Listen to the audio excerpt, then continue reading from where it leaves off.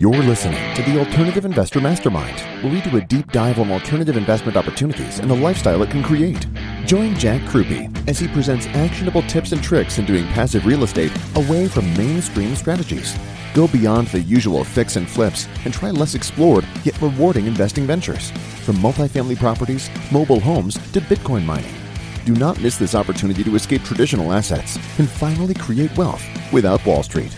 Now your host, Jack. You're listening to Alternative Investor Mastermind, where we do a deep dive on alternative investment opportunities and the lifestyle it can create.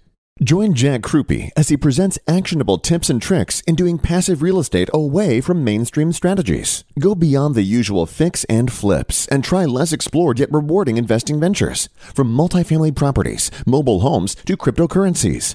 Do not miss this opportunity to escape traditional assets and finally create wealth without Wall Street. Now your host, Jack. Hey, everybody. Welcome to another episode of the Alternative Investor Mastermind. Today, I want to talk about economic cycles. Just heard a lot of comments recently about people that got burned in 2000, burned in 2008, and are just very scared at the moment. And they're just basically going to sit out. A lot of people think there's going to be another 2008 type housing crisis. And also just a lot of concerns about interest rates being too high. So I'm going to talk about that and just some updates on what we're working on here at JCAM Investments. So for those who don't know, I got started in 2001 in real estate, graduated college during the dot-com crash, basically got thrown right into the first economic crisis of the dot-com crash. Luckily, I didn't really have a lot of money at the time, so I didn't get hurt too much in the stock market, but the job market was not great. I was fortunate to have a job, but pretty quickly realized how quickly the music can stop and go from a situation where I was potentially going to be floating all over the world for different job opportunities to, having a job at a local IT consulting company in Rochester, New York. So a couple notes there. First is there's no guarantee that the market bounces back that quickly. If you think back to the 2001 dot-com crash, it took really the better part of the 2000s for the NASDAQ to recover. And then 2008 dropped it down again. So there was a 10 or 15 year period where there really wasn't much growth in the stock market.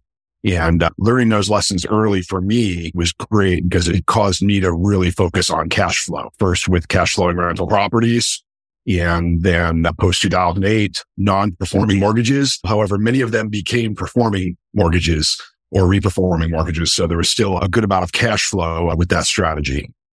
So as far as whether or not we're going to have another 2008 crash, I really do not think so for a number of reasons. And I'm going to start with a quote that I've used liberally. It's from Howard Marks, the founder of Oak Tree Capital. And they were very early into the non-performing loan base. They raised money in 2007, 2008, one of the early large institutional buyers of large non-performing loan pools. And his book about market cycles, he says, history may not repeat itself, but it does rhyme. I think that is the way I look at the next few years. Residential housing is nowhere near in the same position it was in 2008. The first reason is we have a very robust secondary market for buying loans that really didn't exist before 2008. There was a few buyers here and there, but the volume of foreclosures, the volume of this debt really, so there was nobody on Wall Street equipped. For this day and age, there's probably 10 different firms that all could write multi-$100 million checks to buy portfolios of loans. There's also much more clear government guidelines. Back in 2008, there were people that really should have been able to avoid foreclosure that first year, but there just wasn't really a clear setup and clear direction on modifications. So nowadays, those people that do get into trouble, and we saw that with COVID, we'll probably see it again in any future recession. The government's going to provide incentives and really guide the mortgage companies to do whatever possible to give options for modification, forbearance, etc. And the government has the power to do that because a great majority of loans here in the US are actually backed by the government and owned by Fannie Mae, Freddie Mac, or HUD. Even if your loan is serviced by another company, more than likely behind the scenes, it's actually owned by the government. That's, I think, about 70% of loans are somewhat backed by the government. So with that said, there's also market for buying performing loans. So those loans, once they're modified, there's a number of funds and insurance companies that will buy the performing loans. Now that market is shifting a bit now with interest rates rising. The level of return they're looking for is a bit higher.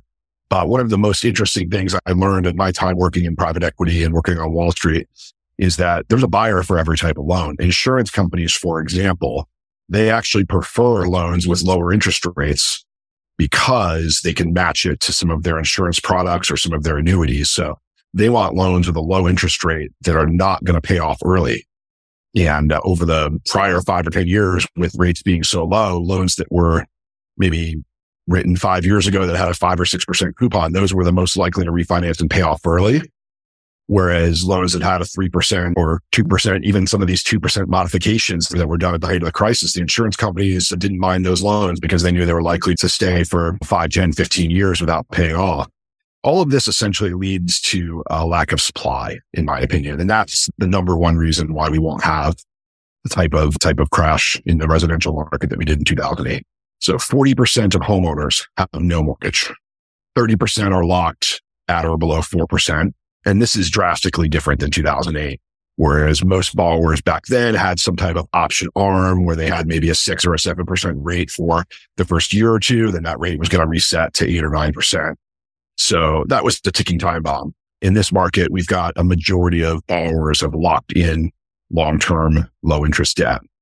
To those who think that interest rates are too high, and have my moments as well, but I also speak to a lot of the industry veterans who've been through multiple market cycles. And the fact is, rates being between 6 and 8% was normal for the better part of 20 or 30 years that a lot of my mentors have been in real estate that long.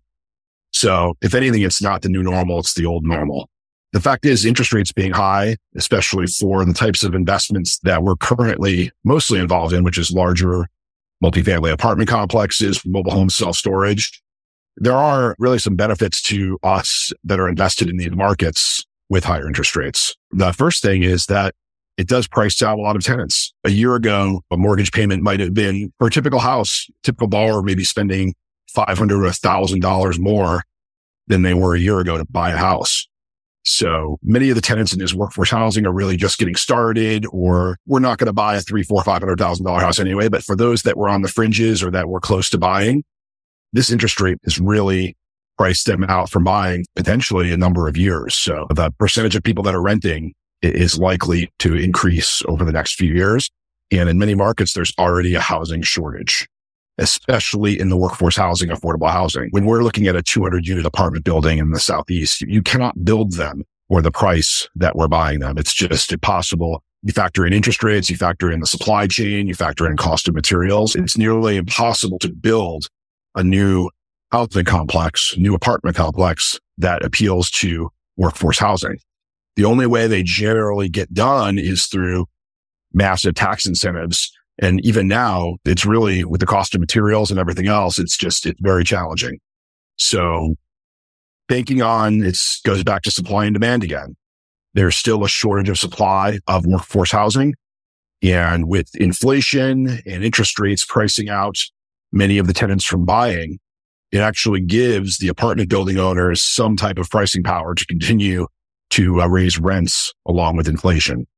So when we model, we want to model very conservatively, not modeling in 5 to 10% rent growth just organically. What we do model in is looking at what the current rents are, what the rents are on comparable properties for both the existing units that we'll call classic, which are not renovated and are older, versus renovated units that have the new kitchens, new bathrooms, new flooring that often generate a premium of $300 to $500 a month. So we do model in what I'll call forced appreciation, where we're renovating units or we're acquiring a building that had a long-term owner that wasn't as aggressive with raising rents. But we're not modeling in just a wholesale increase in rents, although that is a potential case that could very well happen with inflation. I want to talk a little bit about the mortgage company side of the business. So back in 2007, I was still in Rochester, New York, stayed up in Rochester a few years after college, was active. I had a real estate license. We were flipping houses. I owned a bunch of 1 and 2 family properties. And we had a lot of investors coming in from California and New York to buy properties in Rochester. It was a much cheaper market, and it was one of the few markets at the time that had positive cash flow. could buy a 2-family property for $50,000 to $60,000 at the time. And in California, there wasn't as many 2 families, but the average property was $500,000-$600,000, and it didn't rent anywhere near enough to cover the rent, cover the mortgage payment. The problem was, and what I saw of the crash at the time, is people were taking out home equity lines of credit. They were basically cashing out equity from all their properties in New York, California. And they were doing that with higher rate interest rates because these were investment properties. They were borrowing at 6, 7, 8%. And in many cases, those loans were those option arms that would reset in a few years, whereas 2, 3 years later, the rate would go to 10%. And at the time, just nobody seemed to care. It was that just model of just buy, rebuy, take as much money out as possible. Many of the investors were putting down 10, 15, 20% as investment properties. Others were using the BRRRR model and buying cash after a light renovation. They were looking to refinance out their profits.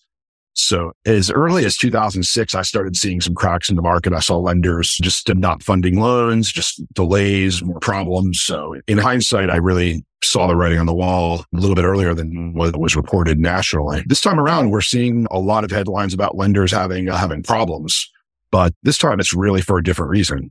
Over the past 3 to 5 years, there's been an unprecedented refinance boom. Even before COVID and the shortage of houses and the headlines of paying $50,000 or $100,000 over asking, rates were already dropping towards historical lows during the Trump administration. And when rates went to zero around COVID, it was really the refinance boom of the century almost. So I know a number of people who own mortgage companies, and they were doing everything they could to grow and to meet the volume. There was just an unprecedented demand. So mortgage companies have grown dramatically. And with rates moving so much over the last year, that refinance volume is really ground to a halt. So we've seen a number of groups like Sprout Mortgage ceased operations. I saw on LinkedIn a long-term bridge lender called Athos Capital. They're going to close their doors. And I think you're going to see a lot more, both the closures and or mergers in coming years, and it's mostly because just these mortgage companies need to become right-sized again. They've maybe doubled or tripled in size to meet the volume of the refinance and the real estate boom. And it's not, to me, not a real estate crash, but a significant slowdown. So it's going to need to happen. And that doesn't mean that we're days away from another crash just because you see a headline of a mortgage company going out of business or drastically downsizing. So a couple other notes on just what we're seeing in the market right now. Mortgage assumptions are back. So up until a few years ago, a majority of multifamily purchases were actually done through government-backed loans, through Fannie Mae, Freddie Mac, or HUD. Many of those products were fixed rate products, and some of the better deals we're in through the JCAM funds are actually 5 and 7 year Fannie Mae fixed rate loans. So a lot of the noise, the tap in, a lot of the rates going up were really unaffected in our fund, Fund 1, as an example, because so many of the properties we're in just have fixed rate debt. Our payment stays the same. And the downside of those products, however, is there's a substantial prepayment penalty, or sometimes referred to as yield maintenance. So the reason many people shied away over the last few years from the Fannie Mae and Freddie Mac products is if you're doing a heavy value add and you want to buy a 200 unit building, renovate 100 of the units and sell it in 2 or 3 years, you can't do that without a significant prepayment penalty if you're going in with a Fannie Mae or Freddie Mac loan. So what people chose to do is go in with a bridge product that had no prepayment penalty and generally gave a slightly higher loan to value through loan to cost, because you could factor in part of the renovation budget, whether it's $5,000 to $7,000 a door for the new kitchens, the new bathrooms, the flooring. So it just made it a more efficient product. The problem was those were variable rate products. Now, any deal that we were involved in had an interest rate cap, which you had to pay for, and it actually capped how much the interest rate could go up. And a number of the properties that were in our fund have actually hit those interest rate caps already. So any future growth of interest rates is not going to impact our cash flow going forward. But that's caused most of our partners to really rethink what makes sense. And the good news is, if any seller has a loan that has fixed rate, they're generally assumable. So rather than sell and pay a prepayment penalty, if the buyer assumes the loan, there's now no prepayment penalty. A year and a half ago, the assumptions generally didn't make financial sense because rates were about the same and it would just be a lower loan to value. However, in this market, if you could assume a 3.7% interest rate, it's actually very profitable for the deal. And assuming it is a win-win, the sellers avoid their prepayment penalty. The buyers get fixed rate debt for, in some cases, 5 to 7 more years. So we're seeing that much more often on recent deals. And overall, I think it's a win-win. And it's also another reason we like them is generally the loan to values are a little lower. So we're getting fixed rate debt at a reasonable, conservative loan to value. On the storage front, we've also seen some deals that have owner financing. So most self-storage deals are a lot smaller. We tend to participate. We actually have a number of funds that we follow, and one fund that we are co-investing with through our fund of funds where we get special deal terms just because we're a systematic investor and we're going to be investing over time. And we're writing a slightly larger check than the average individual investor. So we generally prefer funds just because we don't want to have 30 different buildings that cost $3 million each. However, we do have a couple partners that are acquiring direct facilities. With select partners, we will invest into an individual self-storage deal. And many of those owners have tax consequences and they would prefer to owner finance for a period of time to defer their taxes and their capital gains. And with interest rates where they are, a seller can get a reasonable market rate interest rate. If they're charging 5 or 6%, they're often very happy with that because most self-storage owners are not heavily invested in the stock market, don't trust the stock market, and are actually pretty similar to a lot of our investors in our funds that want to have cash flow passively and wealth without Wall Street. By doing owner financing, they get to continue to earn some cash flow, but they don't have to do the day-to-day operations of the storage facility, and they get to defer their taxes. So that's a win-win as well. So just a reminder, we're getting to the end of the year. There's about, as I record this, 1 month left to lock in bonus depreciation for 2022. And this is the last year for 100% bonus depreciation. So next year, bonus depreciation goes to 80%. So it just means that for every 100,000 you invest, you'll get less of a write-off next year than this year. Add to that the loan to value are generally lower, the amount of depreciation per dollar likely to drop regardless. So to give some perspective, last year, there was a number of deals where I got more than 100 cents on the dollar in depreciation because there was a lot of bonus depreciation and the loan to values were slightly higher. Whereas this year, it's maybe 60 to 70% on average instead of 90 to 100. So it's a good time to lock in. As a reminder, JCAM Investments sponsors this podcast. And we have 2 ways to invest. We have one diversified fund, and we're on our second fund at this point. Fund 1 launched in 2020. We just launched Fund 2 in April. It'll be open for about a year, and it will own 15 to 20 different syndication deals or other funds where we're generally getting better deal terms. And we also have the option through a customizable fund to invest in individual deals. So right now, the fund has an option for a multifamily property in Houston that is actually next door to one that we've already invested in through our other fund vehicles. And we also have a hard money lending fund that generates monthly returns, generally nets about 10% after fees. We say 10 to 12, but it's great. The other great part about it is there's 30-day liquidity. So you can put in as low as $50,000. And if you do want to cash out, it's a 30-day notice from whatever the end of the next month is. And you can actually get your money out if you'd like, whether you want to just pull it out back to yourself or if you want to reinvest it into something else. That's it for today. Please follow us on all of your platforms of choice. Leave us a review on iTunes, Spotify, subscribe on YouTube. And please feel free to reach out to myself or anyone at the JCAM Investments team. And I look forward to seeing you on the next show. Alternative Investor Mastermind. Now that you know the many alternative opportunities out there, all up for the taking, you can finally become ultra connected and ultra wealthy. Get more valuable advice from the experts by subscribing to the show at alternativeinvestormastermind.com. Become a winner in the world of passive investing today in alternative investment strategies. Thank you for joining us. Until next time.